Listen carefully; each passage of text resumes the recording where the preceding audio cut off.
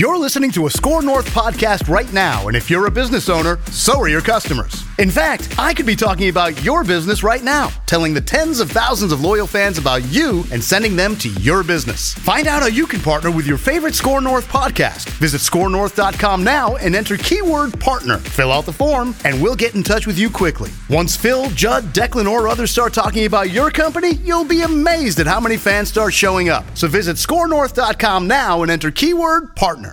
I don't know who you are. I don't know what you want. If you're looking for ransom, I can tell you I don't have money. But what I do have are a very particular set of skills. Skills I've acquired over a very long career. Skills that make me a nightmare for people like you. If you let my daughter go now, that'll be the end of it. I will not look for you. I will not pursue you. But if you don't, I will look for you. I will find you. And I will kill you. Action Movie Rewind on the show today. Taken. One of the most iconic film speeches of our lifetimes from Liam Neeson. It's also a Judd's Keys Friday here. Judd's Keys to a Vikings victory. But first, let's talk about Federated Mutual Insurance Company. Federated has a particular set of skills. Skills acquired in the early 1900s in Owatonna, Minnesota. They've been helping business owners for over 100 years. They will find you, they will protect you, and they will give you peace of mind. That's what they do at Federated. They give business owners peace of mind and protection. And you can find a full list of industries Federated protects on federatedinsurance.com. You can also follow them on Twitter at FederatedINS for fresh, relevant risk management content on a variety of topics. At Federated, it's our business to protect yours. TCL is a proud sponsor of the Score North Studios. Enjoy more of the things you love with TCL. These two guys have Minnesota sports flowing in their veins. Mackie and Judd on Score North and ScoreNorth.com. You stick around as long as I have, you got connections everywhere. So I know a lot of players there, a couple of players there that have been part of my career, and some coaches that I've coached with. So, I think that's the first thing you do is you check on everybody, how you guys doing, and concern for your buddies, and hopefully everything's okay, and we can have a great game this weekend. Welcome in to Mackie and Judd. Judd's Keys is in the house, everybody. I hear him creeping around the hallway. Yeah, he's been out there for a while now. He's sitting on a chair. Hey, Judd's Keys should keep his head up because the Vikings have mostly followed his keys in these close losses to the Seattle game. teams. They definitely did. Yeah. Yep. Out to the Tennessee game. I think getting an extra stop at the end of the game would help in those situations. Should that be a key? Don't allow the extra stop. Don't allow the late score, or rally yourself. Come back from Eureka deficit. It would be helpful. So we'll get to Action Movie Rewind. We'll talk to Patrick Royce as we do every Friday, and a quick shout out to our audience on Vikings Vent Line, part of the Purple Daily umbrella of shows. If you want to be part of Vikings Vent Line, couple things for you because we had some people ask. It is a YouTube show as of 2020. We've had some great traction on our YouTube channel, and it's been fun to sort of turn that show into a video production. For God's sakes, Chancey and Fargo lit a literal dumpster fire on the show last week. So if you're interested in things like that, check us out, youtube.com/Purple Daily Podcast, and the podcast form of it on Purple Daily, Apple, Spotify, and ScoreNorth.com. But speaking of the Vikings, are we ready for Judd's Keys to a Vikings victory? Keys is delivered. Keys has delivered. So I have the 4. Count them. 1, 2, 3, 4 keys to a Vikings victory. All right. And no, I'm not going to sarcastically use score late or don't give up a late score, because we all know that would be nice. Well, where do you want to start? You want to start? We're going to start at 4 and work our way up. Yeah, right. Key 4 for each quarter. 1 for each quarter of the football game. Key number 4. Oh, yeah, I see what you did there, Keys. This is funny. Why don't you get out of here? Key number 4. Hamstrung by the hamstring. We're actually going to start with the Falcons' problems and use those as a key, which should help the likes of Jeff Gladney and Cameron Dantzler and Mike Hughes. Julio Jones, at least through Thursday, had not practiced this week for the Falcons. He is likely to miss his second straight game. The last time he played was against the Packers a couple Monday nights ago. He didn't play in the loss to Carolina. He probably won't play in this game because of a hamstring. Now, Calvin Ridley is the top receiver for the Falcons, 29 catches, 485 yards, and 4 touchdowns. So he is not bad. He's a good player. But Julio Jones not playing is definitely going to help and should help a young cornerback trio that I still think's improving. Like, I think that this core of guys, Holton Hill, who almost certainly is not going to play again because he also has a hamstring, I don't know that he's improving. But I think the more time that Gladney, Dantzler, and Hughes get together, the more that they're going to improve. And as I keep saying, I don't think that we're going to get to a week in 2020 where they shut a guy down.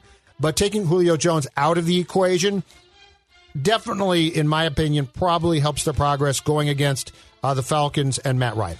Yeah, like if you're ranking for rookie cornerbacks, if you're ranking all the receivers that you probably wouldn't want them to have to be on an island with, he's definitely in a group of 5, right? Like DeAndre Hopkins would be on that list. So, yeah, that'll be, if he doesn't play, I'm not going to guarantee a Vikings victory just based on what we've seen. But then there's the other school of thought that, hey, if this is a throw guys into the fire sort of a season, don't you want them to be getting punched in the mouth by guys like Julio Jones? Just get it out of their system. You want to see what the top echelon of receivers looks like? This is a key to Vikings victories. Yes, you're right. Like, if this was keys to development, I'd probably be like, oh, yeah, hell yeah. How about keys to tanking for Trevor? But that's what I should. Then you should do that. Actually, you know what? Maybe starting next week, we're going to have dueling keys segments. Right, Judd's keys to a Vikings victory and Phil's keys for tanking for Trevor. Kirk Cousins throw 3 or more picks per game. If they lose to the Falcons, that's happening after the bye week. I love it. You know what? Let's spread the wealth of keys around, okay? We're just we're creating a keys network of shows. I love that idea. All right, key number 3. This goes back very much to the Vikings completely. Hold on tight to the football. The Vikings are a -5 in turnover margin in 2020. That is tied for 28th, okay? There is nothing that can submarine a chance at a win more than an untimely pick or fumble. The Falcons, who have not won a game, all right? They have not won a game, are a +1. So the Falcons are holding on to the ball far more than the Vikings. The Vikings are costing themselves. And the key stat to me off of all of this is this one. Kirk Cousins so far through 5 games in 2020 has thrown 1 more pick. He's thrown 7 than he did in all of his 15 starts. He threw 6 in 2019. And what's the one thing that we talked about as last year when the Vikings did get in the playoffs unfolded? That Kirk Cousins' ball security, both not fumbling and in picks, seemed to be much improved, which was absolutely paramount to the success of the offense, because you didn't have what coaches like to call, and football people call, sudden change. Sudden change is suddenly very bad. This has to improve here, and this is not these picks and fumbles aren't on a bunch of, I don't think, young players. They're on guys like Cousins. Cook had the key fumble against the Titans, the bad one against Tennessee. So we're talking about veteran players who shouldn't be turning the ball over. The pick that Cousins threw in the third quarter against the Seahawks last Sunday, which I thought was sort of the dagger of that game, like that was an absolute killer and turned into a score. This has to be cleaned up, and it shouldn't be that hard. I mean, if the defense struggles because it's young corners, I totally get that part of it. But these are veteran players who should be holding on to or not throwing interceptions with the football. And now, and I guess a slight in fairness to the Kirk Cousins interception stat, one of them was a Hail Mary. So, I mean, but still, 6 non-Hail Mary interceptions on the season. Yeah. And that ties his total from last year. On the turnovers, or specifically the fumbles side of things, all right, this is the telling stat for me. Mm-hmm. Since the beginning of 2000, let's see here. Since the beginning of 2017, so his last year as a starter in Washington, all right, Kirk Cousins has fumbled 34 times. Is that right? Gosh, 23, 34 times. Oh, yeah, he fumbled a ton. He's fumbled 34 times since the beginning of 2017. Yep. Aaron Rodgers, over that same stretch, has fumbled only 19 times. Okay. So 15 fewer fumbles by Aaron Rodgers. I haven't done the whole league, but Yep. Yeah, Kirk is definitely one of the more fumble-prone quarterbacks, and the two that I think it was the only two on the season are the ones from last week, right, where he drops back and gets the ball poked out. Kind of a couple close calls. People might say, well, what's he supposed to do there? The offensive line is like a sieve, and they're allowing these guys in. And part of it is, yes, pressure is going to lead to potential fumbles and strip sacks, but he has to do a better job.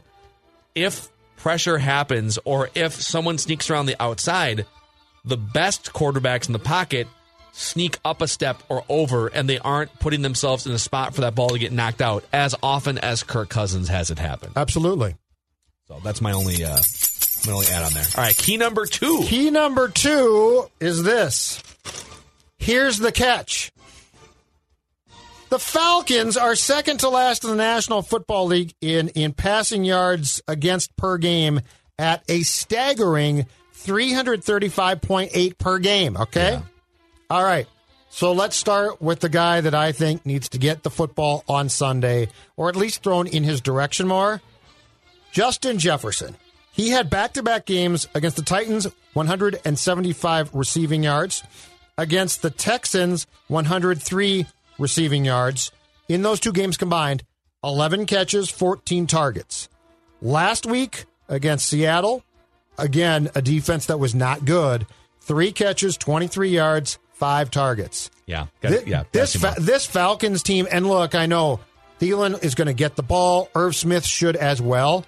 But this Falcons team is clearly, from the statistics, ripe to be ripped apart in the deep game, the vertical game. There is no reason why on Sunday Justin Jefferson shouldn't have at least 2 or 3 really, really big plays directed towards him. Targets on the season, Adam Thielen, 44. Justin Jefferson, 25. Yet Justin Jefferson has more yards on the season than Adam Thielen. Think about that. Thielen has 20 more targets and fewer yards. And this is not a rag on Thielen. Thielen's a wonderful wide receiver, one of the top 15 wide receivers in the NFL. Agree completely. I will add to your Falcons pass defense futility, and that opposing quarterbacks against the Falcons this season have a 118.3 passer rating, 15 touchdowns, 2 interceptions. That's just shy of Aaron Rodgers' single-season all-time record passer rating of 122.5 in 2011. So the Falcons defense is turning, collectively, the opposing quarterbacks they face into peak Aaron Rodgers, the year he threw 45 touchdowns and 6 interceptions. So I would think that unless they find, maybe the firing of Dan Quinn and the shaking up of things, maybe that leads to a new defensive strategy or just some more life. But if they continue down that path, Justin Jefferson should have a big game, and this should be a big Kirk Cousins game too. Yeah, it's a classic, like noon game. Yes, bad opponent. Go deep. Yep. Throw the ball deep. Have some fun. Air it out. The bye is coming up. Come on. Key number 1. You're going to like this one. Key's very creative with the title here. The headline, Time for Matty Ice. Not Matt Ryan. Oh. Alexander Madison time. Well, Take a bow, Keys. Well, he was the opposite of Matty Ice last week when he had a chance to ice the game. That's why it's time for him.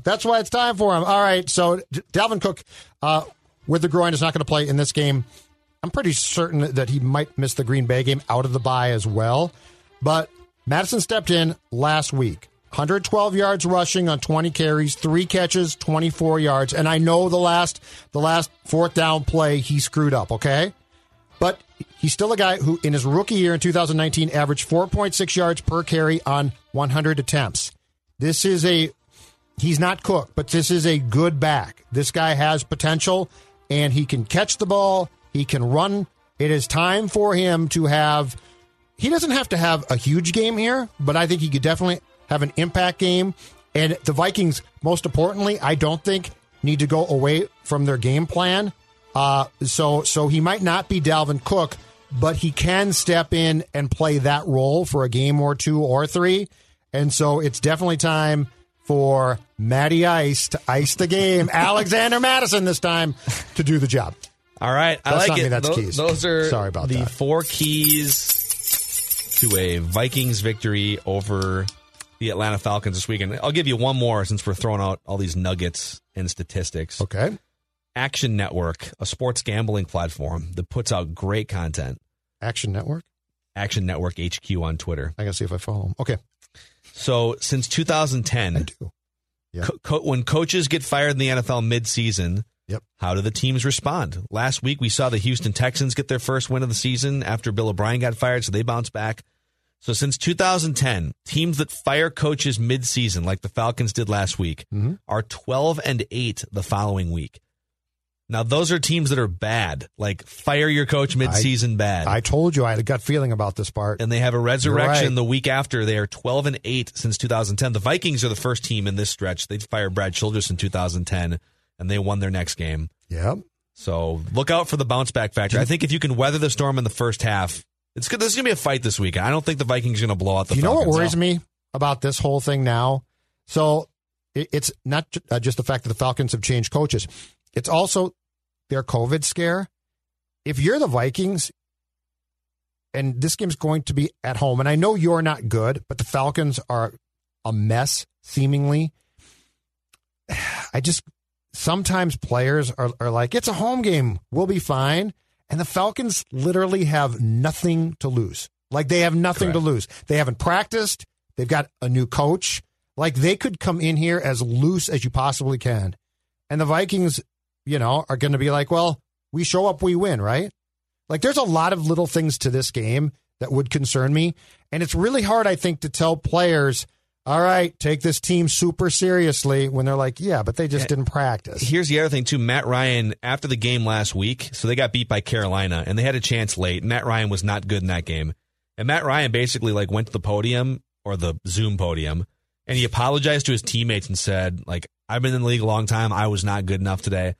So I think you fire the coach, the quarterback, who is a former MVP, or he won an MVP 2 years ago. Super Bowl year. And went to the Super Bowl and had his team with a 3.5 touchdown lead in the Super Bowl, is feeling terrible about not doing enough last week. Yeah. So there's a good chance early on in this game, or the whole game, you're going to have to weather a Matt Ryan comeback storm, and then the Falcons having some pride for the first time all season. So yep. And not practicing actually might help them. Get rested? Yeah, well, and they'll be super loose. What's the downside for them now? Okay, they lose again, but they've been off. The coach got fired, and then your point is right too. So Matty Ice going to come in and be like, okay, cool. I'll sling the ball around against a young secondary, or at least cornerbacks. It's just, this game worries me, but I don't think the Vikings lose it. Yep. So I think they win. So there are Judd's keys to a Vikings victory over the Atlanta. Get Justin Jefferson the ball, okay? I want to watch him play. Justin Jefferson is a particular set of skills. Deep ball stretches the field. I will target you. I will throw the ball to you, and you will score. Real gritty on you. That's assuming that Kirk has some. I don't think Kirk has that gene. I don't know who you are. I don't know what you want. If you're looking for ransom, I can tell you I don't have money. But what I do have are a very particular set of skills. Skills I've acquired over a very long career. Skills that make me a nightmare for people like you. If you let my daughter go now, that'll be the end of it. I will not look for you. I will not pursue you. But if you don't, I will look for you. I will find you. And I will kill you. Welcome to the party, pal! Action Movie Reviews with Mackie, Judd, and Rami. Get to the chopper! Yippee-ki-yay, mother... A friend gave this to me. It's Albanian. You mind translating it? Good luck. Good luck. Good luck. Good luck. You don't remember me. We spoke on the phone 2 days ago. I told you I would find you. Oh, man. Wow. Wow. Welcome in to Action Movie Rewind, the 29th edition of this segment that we introduced when COVID hit. Thanks in part to our old friends Rami Makloff and John Harrison. This is the first time I had ever seen this movie straight through. Taken from 2009. I can't believe you had never seen this straight through. Even I had seen it straight through. It's a rarity that you have seen a movie straight through that I have not. An action movie especially. And Declan, you had seen this movie before? Yeah, I've seen it a few times. Been a while, though. There's so many things to dive into here, and we will, but let's get to the summary and the details here. So, Brian Mills, played by Liam Neeson, is a former government operative. He's trying to reconnect with his daughter, Kim. Then his worst fears become real when sex slavers abduct Kim and her friend Amanda shortly after they arrive in Paris for a vacation. With just 4 days until Kim will be auctioned off, Brian must call on every skill he learned in Black Ops to rescue her. Now, the next part is very important. They're going to take you. Kim, stay focused, baby. This is key. You will have 5, maybe 10 seconds. Very important seconds.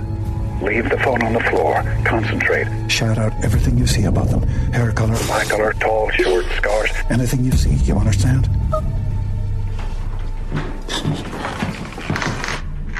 They're there. I can hear them. Remember, concentrate. Oh, my God.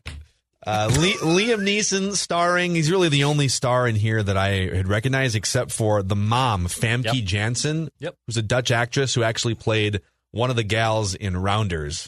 That was her first movie. Really? Yeah. I thought she was a Bond girl in She might have been both. 95s. She might have been both. And then for my fellow nerds, she's Jean Grey in a bunch of the X-Men films. Okay. Too. So for my fellow nerds, that's Jean Grey. Yeah, she was in GoldenEye. She is I think she was unlikable in this film. I think she was in Rounders. Unlikable. Oh, I had no problem with her. Yeah, so she was. There's things to discuss there too. All right, 58% on Rotten Tomatoes. $25 million budget turned into a whopping $227 million at the box office. Judd Zulgad, we'll start with you. What was your key takeaway from Taken? The key takeaway from Taken. This might be, and I say this, approximately 30 films into this exercise.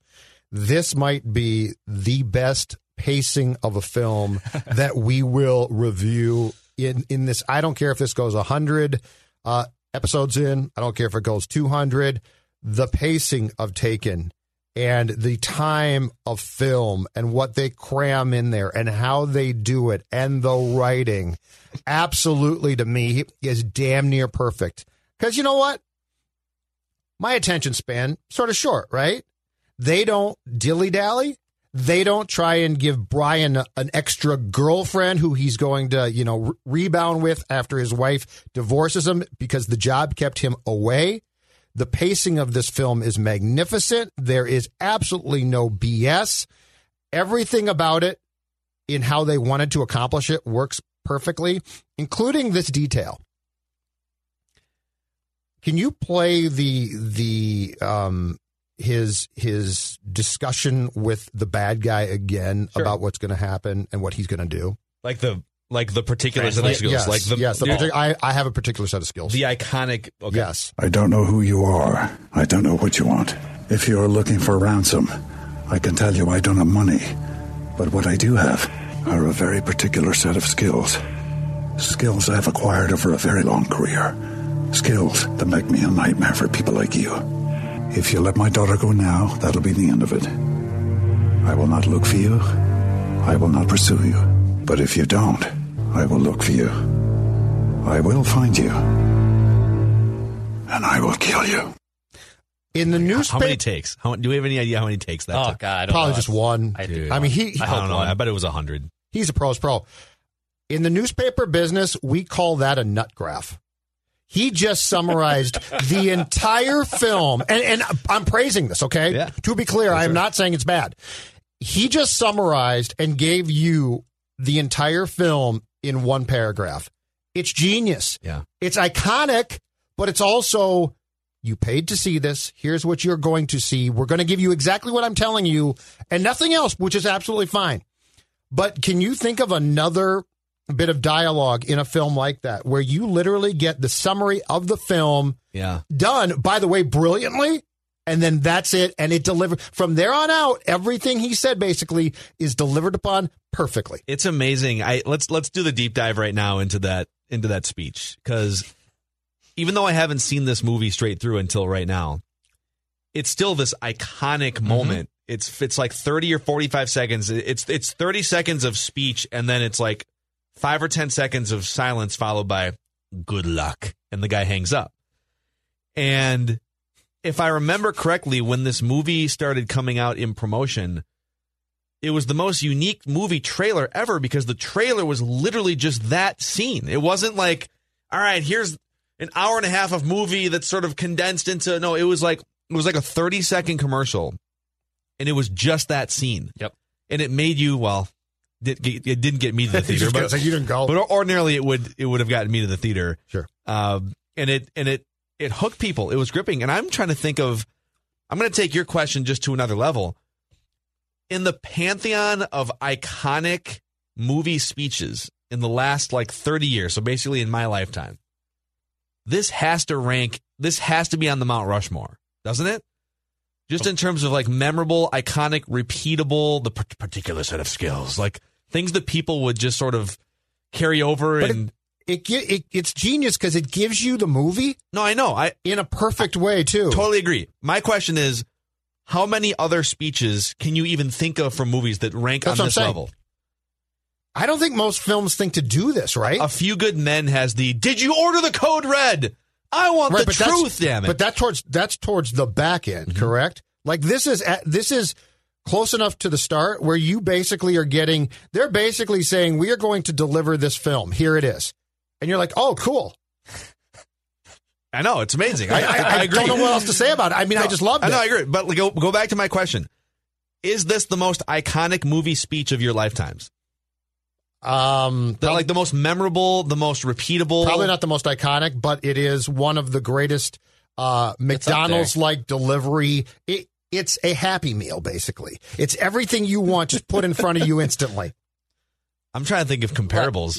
The Herb Brooks speech in Miracle's pretty memorable. That's based on a true story, though. I mean, this might have been too. True. I'm sure this stuff happens all the time. Right. Oh, no question. And then you just go to Paris and get your kid back and kill a bunch of people. Right.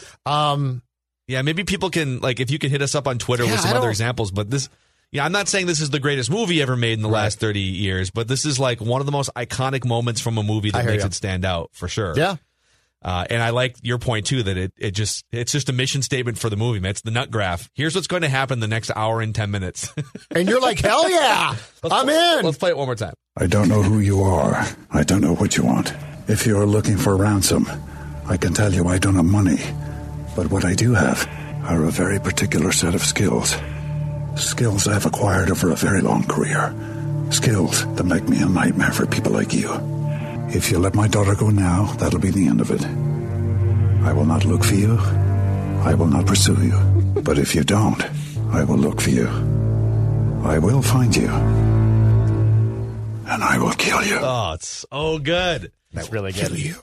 Declan, what was your main takeaway from this movie? Just that Liam Neeson is a complete badass for the entire film, and I love all of his. Obviously, he's got great moves, and he is able to subdue all these intruders and horrible people. But also just his one-liners, and the relationship with him and the stepdad, and then even how he first gets into the place in Paris, how he's waiting there with groceries.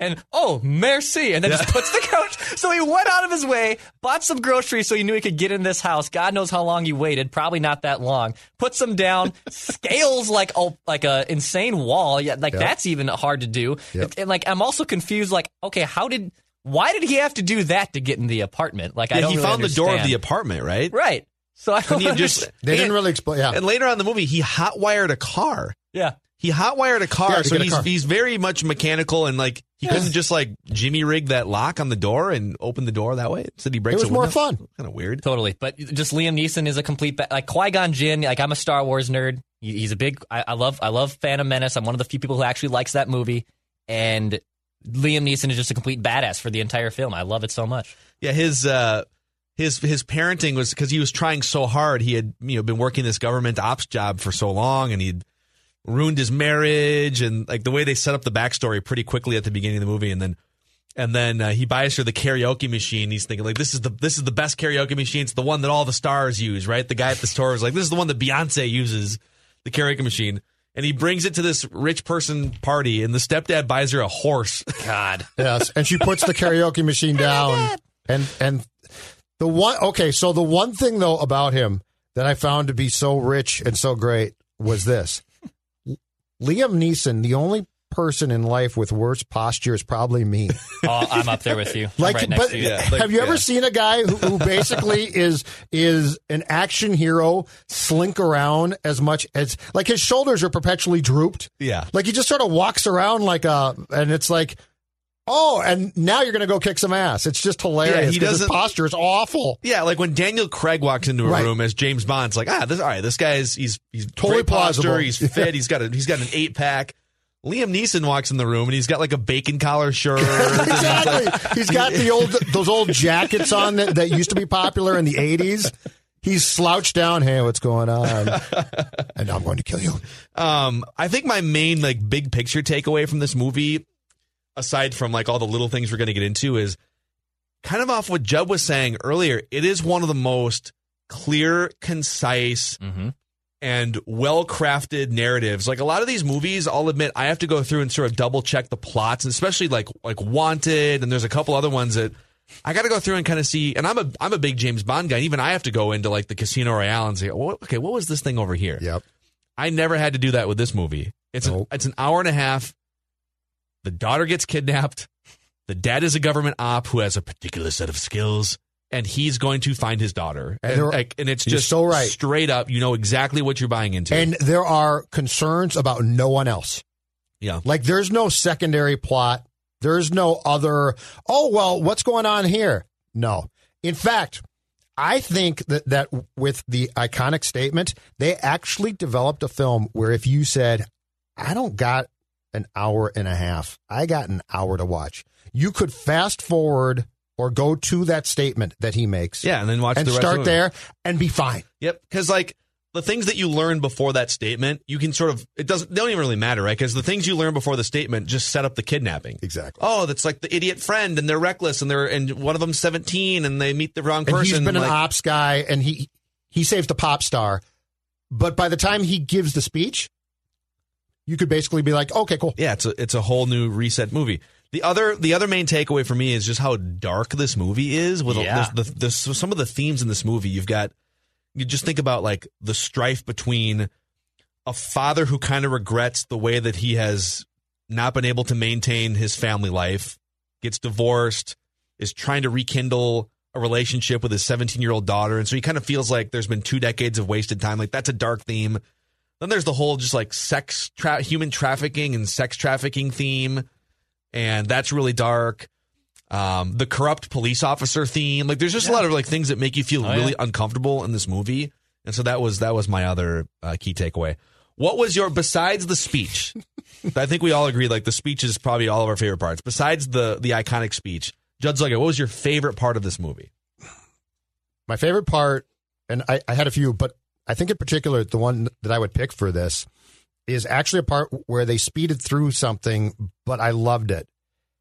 When he goes and basically kills everyone in that Albanian house, it took like 3 minutes for him to kill them all, and he basically through the tricks of cut camera sequences and quick punches and stuff, he kills those people. I have never seen one guy kill that amount of people, including Arnold, that easily.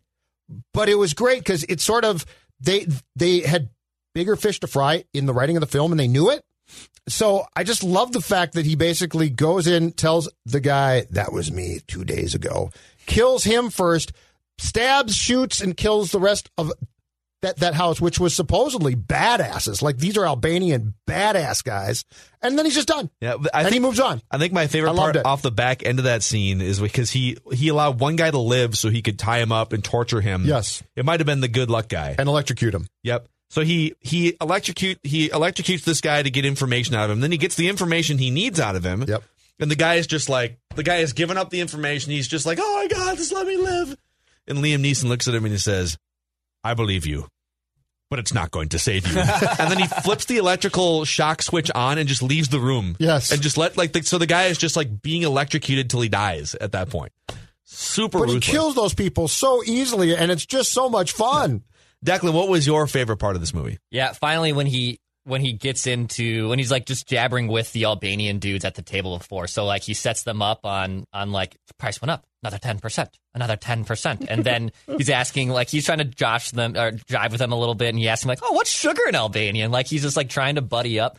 I love the part that he like he knows who they are, but he like has yet to confirm it. So he's like making sure, like, all right, I'm not gonna just kill people to kill them. I need to know, are these the Albanians that have taken my daughter?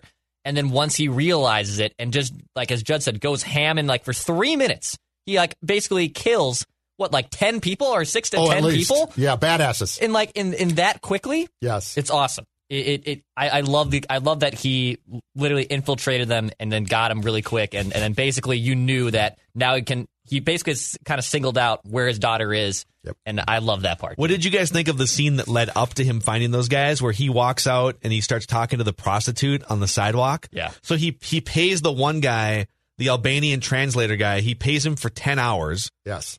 And the guy only winds up waiting there for like 10 minutes. And so he paid him for 10 hours just to make sure he didn't go anywhere. And then he's quote unquote negotiating with the prostitutes. Yes. Just to try and to get one of the Albanian bad guys to come up to him. Then he that whole part to me was hilarious, because it's like old Liam Neeson trying to sort of flirt with a prostitute and well, how much is there, like a 2-for-1 deal or something? Do you guys like the part where he also finds the girl who has his daughter's jacket in the house? He takes her back to a hotel and mysteriously gets these IV bags to take the drugs out. Yeah. Where do those come from? Exactly. Actually, I think I have a theory on that. So he shows up to that hotel and he clearly he knows the guy behind the desk from previous missions or operations, right? And the guy behind the desk says, long time no see. Like, yeah, good to see you. And he says the usual setup. Oh, you think it involved IV bags and stuff? So is it possible that the usual setup includes a hotel room and supplies to recover? But he nurses her back to health until she says, "Oh yeah, it's a house over on Grand Street there. Thank you very much." And then also no addressing of what happened with her. Like, did she stay in the hotel? Like, did he set her free? Like, there was nothing that addressed. Not that it really needed it, but it was. I thought that was hilarious. Yeah, I'm with you. Did she die? Did he set her free? No, I guess she didn't die because she woke up at one point. But the point is, they didn't worry. And I love this. They didn't worry about anybody else. It's true. Like, there was no sub-storyline of, well, she got back with her parents in the United States. Now that I'm there. I think my favorite part of this movie was actually the first part of the kidnapping leading up to the iconic speech. Because at that point in the movie, we knew that he was a government ops guy and he was a preventer, as he told his daughter. And we didn't really know a lot of details about what his particular set of skills were. And all of a sudden, he's on the phone with his daughter. She starts freaking out a little bit. Oh my God, they've got Amanda. And so he's trying to process what she's even talking about. Yep. And if it was any of us on the phone, we'd just be like, what? Who's they? Yeah. Where are you right now? Right? We would just be asking all these dumb questions. Not Liam Neeson. Now, the next part is very important. They're going to take you. Jim, stay focused, baby. This is key. You will have 5, maybe 10 seconds. Very important seconds. Leave the phone on the floor. Concentrate. Shout out everything you see about them. Hair color. Eye color, tall, short, scars. Anything you see, you understand?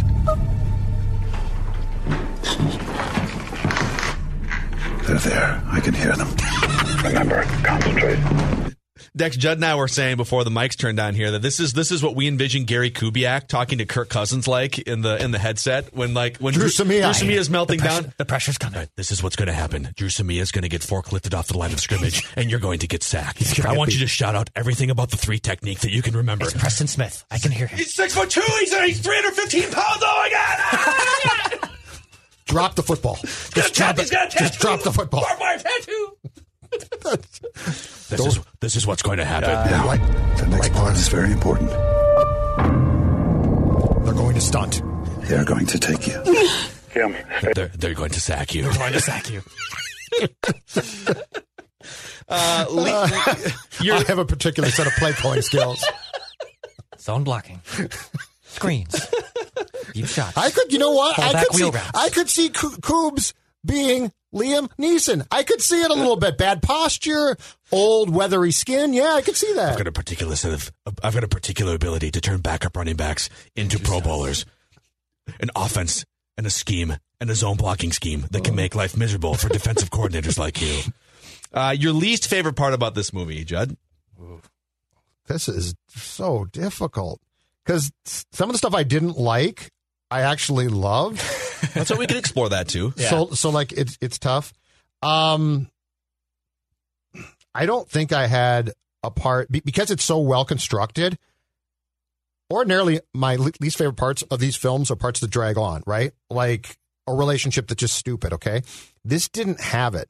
So I would say that although I like this part, it probably went a little bit too far, but it's hysterical.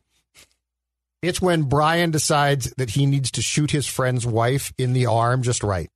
Let's get going. Dinner is over. I'm not finished yet. Yes, you are. No, I'm not.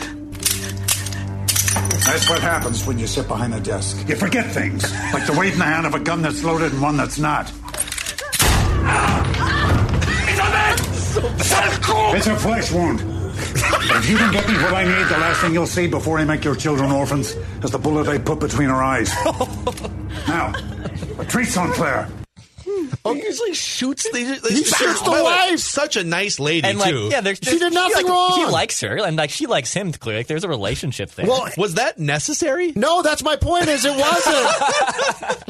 like if you're gonna flesh wound a bad guy, flesh wound your friend who's the cop. If he's going to have a flesh wound, he can still talk. So I was like, I think what Phil just said is right. Was that necessary? But it's hilarious because he clearly just pulls out his gun and shoots her, and then it's like, it's a flesh wound, as if he knows instantly exactly where. Like if her arm had moved just a little bit, it's not a flesh wound. I think. All right, you've kind of hit on like the Venn diagram of your least favorite thing and my least favorite thing sort of meet here. So Okay. I want to bring up my least favorite thing too. It's all the open-ended pieces at the end of the movie. So let's just go through the end of the movie. Let me play a clip here, and then we'll go. Where are we? I told you, it's a surprise. Hi. When someone says hi, it's usually polite to say hi back. So I heard you want to be a singer. She does. Well, come on in. Let's see what you got. We have no idea if she can actually sing. Like, at no point did Didn't she ever matter. sing in the movie. Again, and all of a sudden, good. She's at like the Lady Gaga equivalent to whoever this celebrity was. Katy Perry's house, man. Yeah. Katy Perry's probably the better. Like, she just shows up to Katy Perry's house. Now, in part, I think the celebrity felt a debt of gratitude to Liam Neeson for saving her life early in the movie. But correct. But let's back up a step. So he goes to Paris, and he basically buys his daughter back initially for $500,000, and then kills everyone sort of in and around and saves his daughter, including he actually killed the guy that originally bought his daughter on his yacht, right? Yes. So he winds up, he has to fight his way out of this situation. He finds his daughter on the yacht. He kills everybody. So there's just dead bodies everywhere. There's dead bodies on a yacht. There's dead bodies in this auction at this hotel or whatever. Which is rich people, too. Yep. There's a dead body in the elevator. Yes. There's a dead friend in Amanda that we don't even really get the answer Didn't to. worry about her too much. And there's also like the woman he shot in the arm at dinner that we went over. So there's just this wake of carnage, and the people who know that this happened are either embedded in the police department or are rich and have connections. Yes. And they all know that Liam Neeson is the one that killed all these people. Yeah. And they just hop on a plane at the end of the movie, yes. and they're like, all right, we're back in the United States. Yes. And they come through customs. Thank God. They come through customs. Got a passport for it. Well, was no problem. There's just like no, and by the way, Yeah. like, so they get off the plane, and apparently there's just no discussion about dead Amanda. Like, that family or anything. not Nope. one word Amanda, about Amanda, he finds her and she's dead. And I mean, that could have been like a doll by that point. Oh, God. And he just finds her, he's like, Amanda? Oh. And then he just runs off. Oh, no, you're exactly right. they didn't tie anything up. It was just, all right, we're back in the United States. No one's looking for me at all. There are no consequences or fallout for the entire thing. And again, they've got him at that house, right? At the rich party. They've got him. He's tied up. And the guy says, kill him quietly. And nobody thinks to use a silencer to just shoot him. And then there was another great line in this movie was, it's just business. Yeah. I have kids, but it's just business. We can resolve this. I know how you feel. We should talk. Okay? We can work this out. Where is she? Please understand. Please try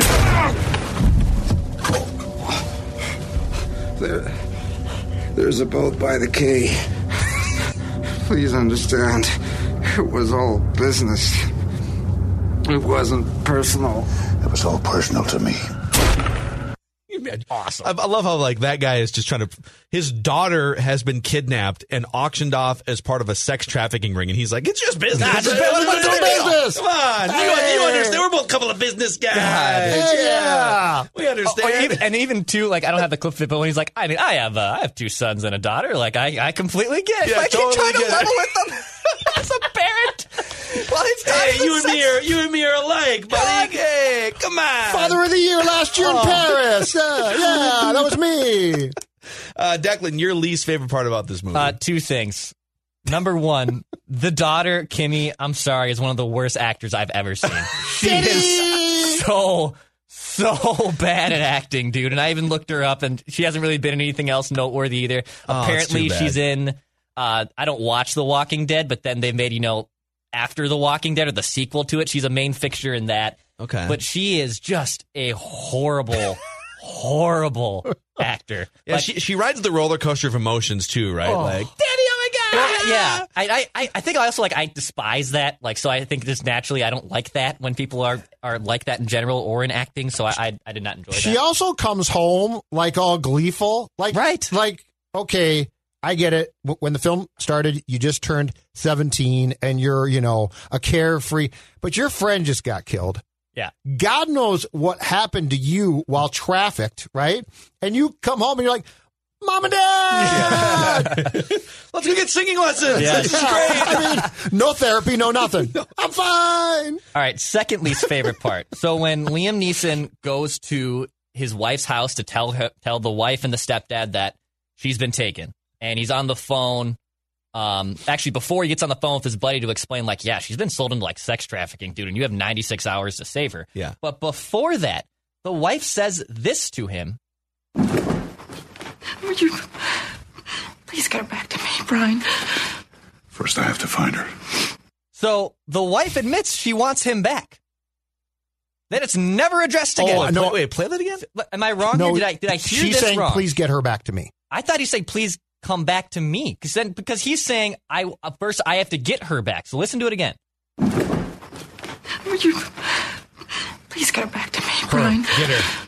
First, I have to find her. I think he's saying, get her back to me. I'm playing it one more time. No one talk. Would you please get her back to me, Brian? Okay. Yeah. First, I have to find her. Get her. Okay. Yeah. I had to I literally She needs to enunciate more, even when but I yeah. watched it She's on crying. the movie. She's crying. I was She's like, actually wait, upset. I thought she hated this guy. She They does. had a clearly horrible divorce and an ugly split. But you've hit on something though. I think that the movie ends where it ends. If you could go back and maybe ask her, now that you've seen what your ex-husband is actually capable of, like She didn't like that life, though. which one do you want? No, she didn't like that life. Well, but she wanted the rich mansion. He wasn't rich. Do you think she's fulfilled? I don't think she is. She is now Lenore, okay? Not Lenny, Lenore. It would be nice just to have a private jet company on call whenever you wanted to go somewhere. That would be worth enduring a bad relationship for. When do you want the plane? An hour ago. Oh, and his friend too, who susses from a granola of information, susses out the entire thing. His name's Tom Jones. He lives in Verdugo. You might want to go there and find him right now. It looks like his address is 2821. It's like, what the hell? I will say the mom and the stepdad's insufferable because he's clearly just rich. I'm a rich guy and I'm going to buy my stepdaughter a horse. And his name's Stuart, just an on-brand stepdad name. Just, I'm sorry. Hello, I'm Stuart and I'm looking to purchase a quarter horse for my stepdaughter. What? He's about to go off to. So here's another thing. She gets a horse and then she goes off to Europe. Who's taking care of the horse? I'm sure Stuart's people. I guess on the ground, and she's about to go to college, presumably, and she's just going to have a horse. No, but she might be a singer too. My parents wouldn't even replace the basketball hoop when I was 17. Right. You're you're going to go to college in a year. What do you mean? You're going to spend $1,000 on the basketball hoop?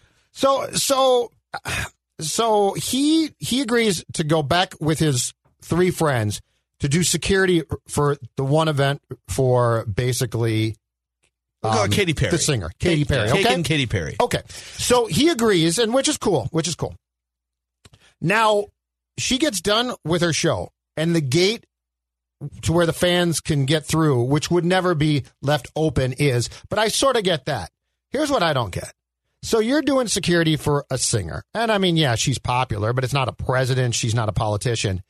And there just happens to be some psycho with a knife behind a barrier. Oh, yeah. I think that happens. I bet that happens a lot with like females. Do you think Britney like Lady Spears Gaga has that problem? I bet she, I bet she does. And we for just sure. don't find, like some dude, rando dude, 100%. who just happens to have a knife. Yeah, I think that's true. And then he takes him out. And then what I loved is he just takes him out with like no problem. And didn't see him, like the guy was behind the wall and he just instantly reacts. He just takes away from him. That's it. Okay, see you later. The one thing we haven't really gotten into that we have to, let's talk about the friend Amanda here for a second. Okay. What a terrible human. Yeah, she stinks. So Amanda lies about, they both lied, I guess, about they weren't just going to Paris. They were following U2 They were going to follow Europe, U2, right? yes. And then she leaves her map in the trunk, too. That's my favorite. With all the arrows of the countries they're going to go to. When were you going to tell me?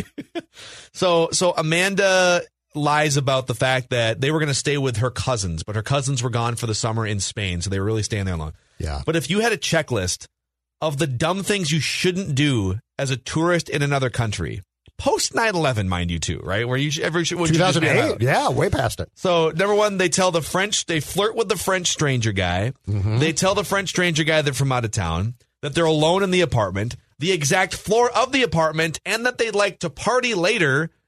And they crank music to draw attention to themselves as well. Like, it's just a checklist. And so they can't hear a damn thing. Yes. Correct. So I don't know if you guys have any other thoughts on Amanda getting. I thought Amanda got her comeuppance in this movie, quite frankly. There is no one what in a this terrible human. There is no one they kill in this film that I care about.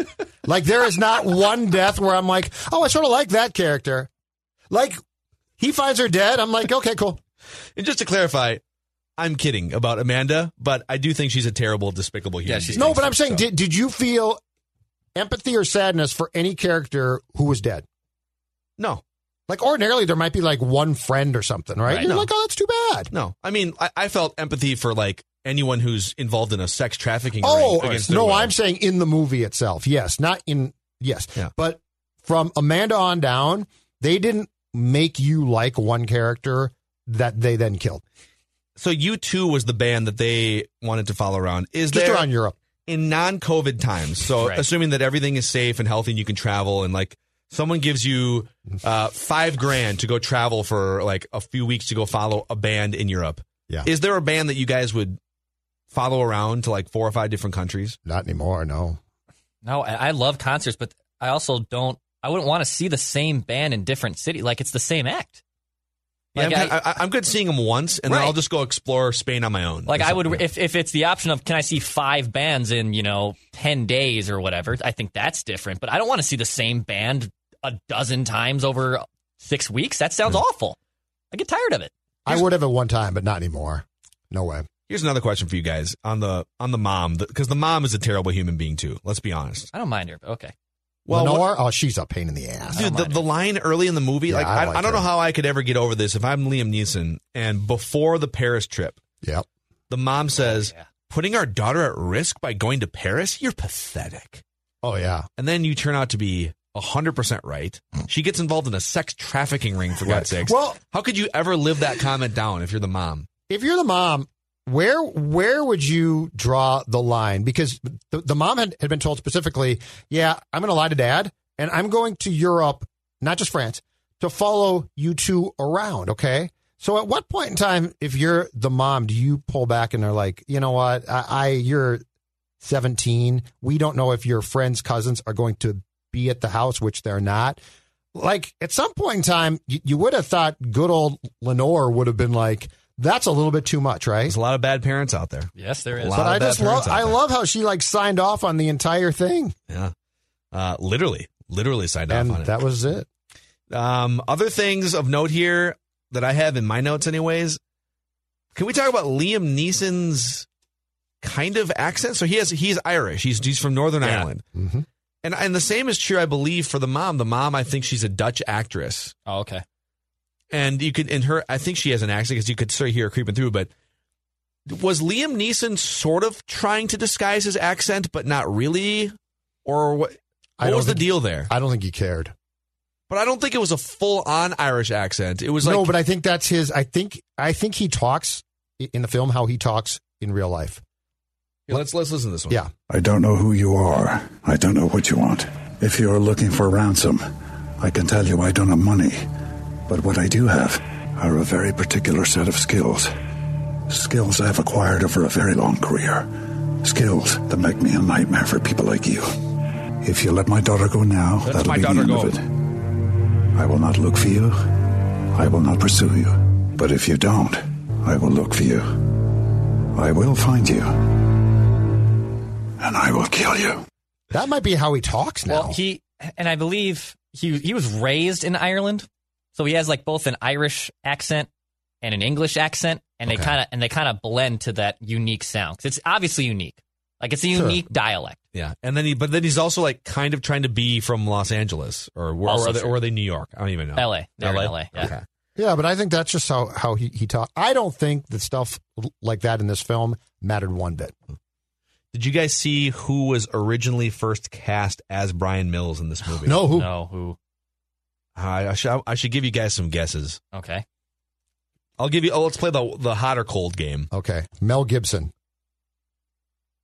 Incorrect. I'm trying to decide how warm or cold you are.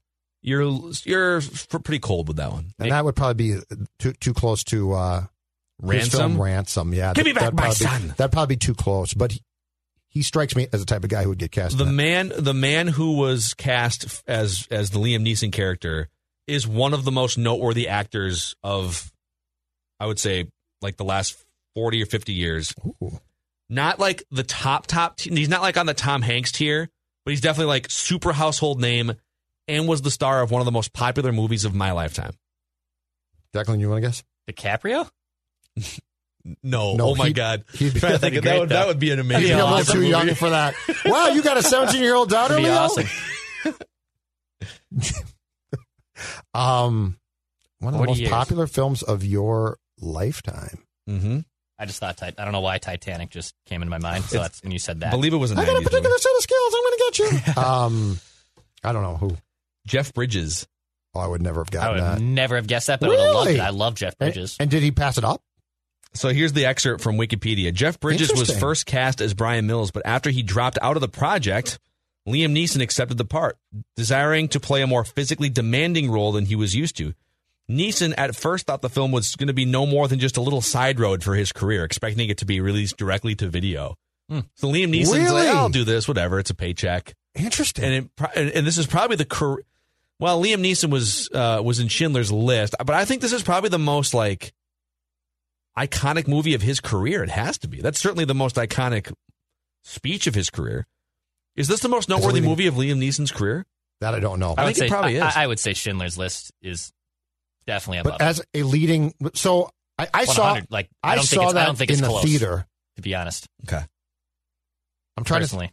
I'm trying to think. But what was his not role, but his percentage of time in that film compared to this? I mean, well, also Schindler's List is like a 3.5-hour excursion. Yeah, he's got to take a water break once. One of the great Seinfelds of all time. And you made out during Schindler's List. That's one of the greatest Seinfelds. God. How they came up with that idea, I have no idea, but it's one of the greatest. I can't believe you made out during Schindler's List. Anything else before we get to the rating and the bad guy ranking? Just one thing quickly. Go ahead. Did Amanda have parents? And like, wouldn't they have called Liam Neeson's character at some point in time That's a to good been question. Like, have you heard from our daughter? You know, I mean, you saved your daughter. Have you heard from our daughter? I don't know. Yeah, they just like, but you know, they just got back and like, I guess they can just, her parents can figure out what happened to her. You know, the one thing that they did in the writing to justify why Amanda died and Liam Neeson's daughter didn't. When she goes, I'm going to sleep with the French guy that we just met, right? And then she tells her friend that she has to, I believe the quote is, give it up, right? So got to give it up at some point. But that's why, because she didn't, it's why they were still trying to sell her and why she was not killed too. Okay. Because she was a virgin, her price, which is disgusting, but her price on the market was so high. That's why. Jeez. But that's why they killed Amanda, because they didn't care. God. But Yeah, this movie is so they dark, thought to man. write Very that. dark. They thought to write that in a split second, which is my really God. Oh, it's incredibly dark. It's gross. Definitive bad guy rankings. I have one last little comment before please we go. do. It's his collection of buddies that like come over and then they do the concert. Are those like not? Do any of those guys look like mercenaries? They look like average. They look like average Joes. They look like they could work here. Hey, where's the don't- grill? You got the steaks? Yeah. Oh, Yeah. you forgot, didn't you? Like it. You're right. They don't look like you're right. they should be It's a great anything close to security detail.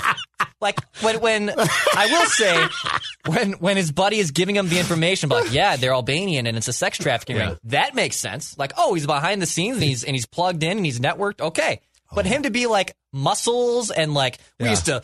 That time you had to ditch us and go 9,000 miles for your daughter's birthday. Yeah, that was a crazy thing. Like, none of those guys should be there. They talk to each other That's a great like do you guys observation. ever go to even in pre-COVID days? Do you ever go to like a patio during happy hour at like 4 o'clock or 5 o'clock on a Friday? Oh yeah, when like the marketing people from Target or accountants get done working for the day and they unloosen the tie and they got a beer and they're they got to be home to the wife in about an hour, but they're just they're just kicking around subjects like that. They talk to each other in this movie as if like they just got done with a long day downtown at Wells Fargo, and boy, the boss was really riding me today. It's like no, they're all like lethal government operatives. And Dex is right. None are in like great shape. Yeah, none of them. He's exactly right. Not a single I didn't one. think about that, but now that you mention it, it is hilarious. Got Amazing. a little gut going, man. So, all right, definitive bad guy rankings here. To this point, Hans Gruber from Die Hard, Cyrus the Virus from Con Air, and Brad Wesley from Roadhouse are the top three. Cobra Kai from Karate Kid, Mr. Joshua from Lethal Weapon, and Ivan Drago from Rocky IV. At the bottom of the list, we've got like the incompetent Russian military from Rambo 3, the muggers from Death Wish, the French drug lord from Bad Boys. And so the criteria here is how iconic are the bad guys, how evil are the bad guys, and how good are the bad guys at what they do, sort of all bundled into one.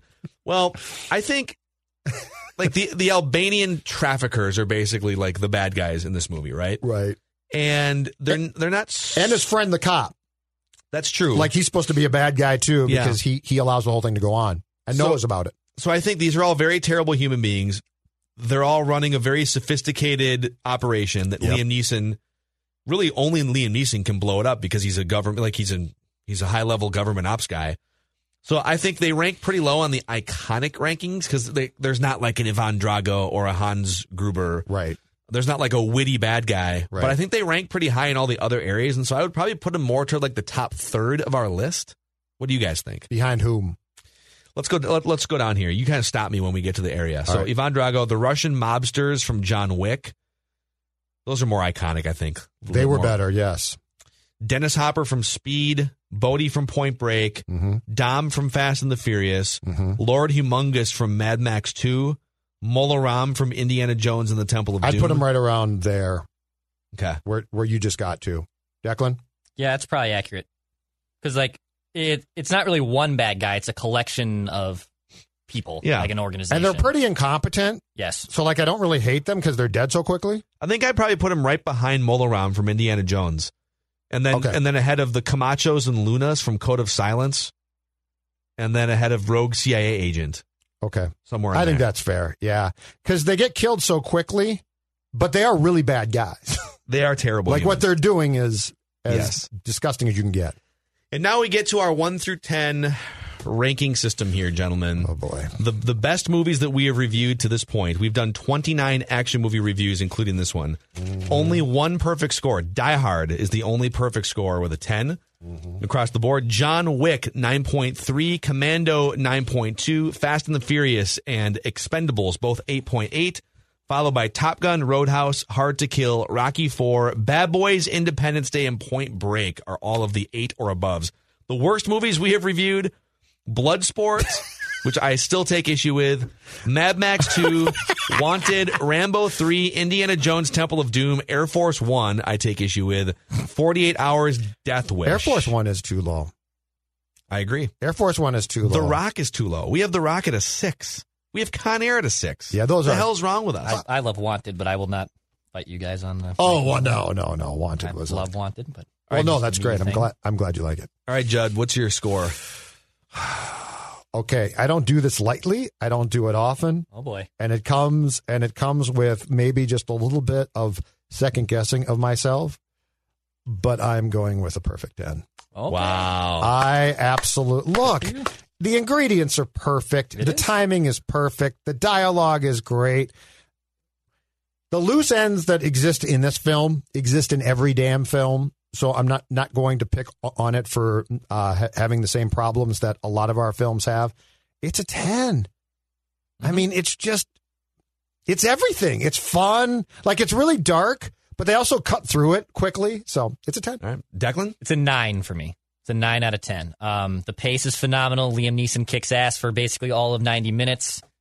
There's some quirky little holes that fit in our action movie Rewind.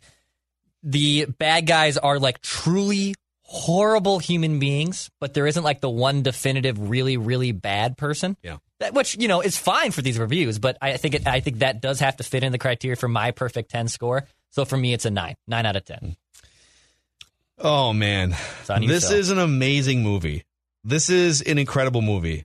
And I'm so happy that I finally got a chance to watch it all the way through. It's snappy. It's concise. Mm-hmm. It's such an easy plot to understand. Like, it's all of those things. I'm giving it a 9.5.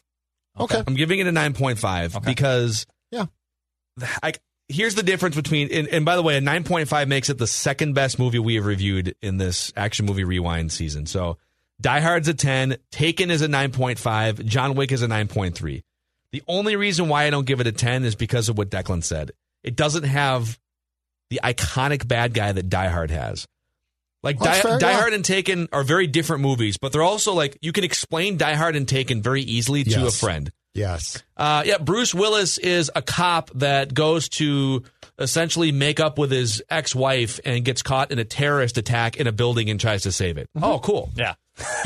And Taken, former government operative's daughter goes to Paris, gets kidnapped and taken into a sex trafficking ring, and he goes to try and shut it all down. Yep. All right, I'm in. All right, sweet. And Easy watches. Absolutely. And the difference is Die Hard has Hans Gruber.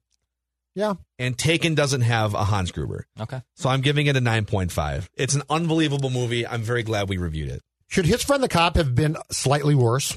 Because if he had been slightly worse, he definitely is just a bad guy. His Friend the Cop should have been the central figure bad guy. Yeah. Okay. That's what I think. Yeah. That would have been the... Because he was sort of a jerk. I mean, you didn't like him. Yeah.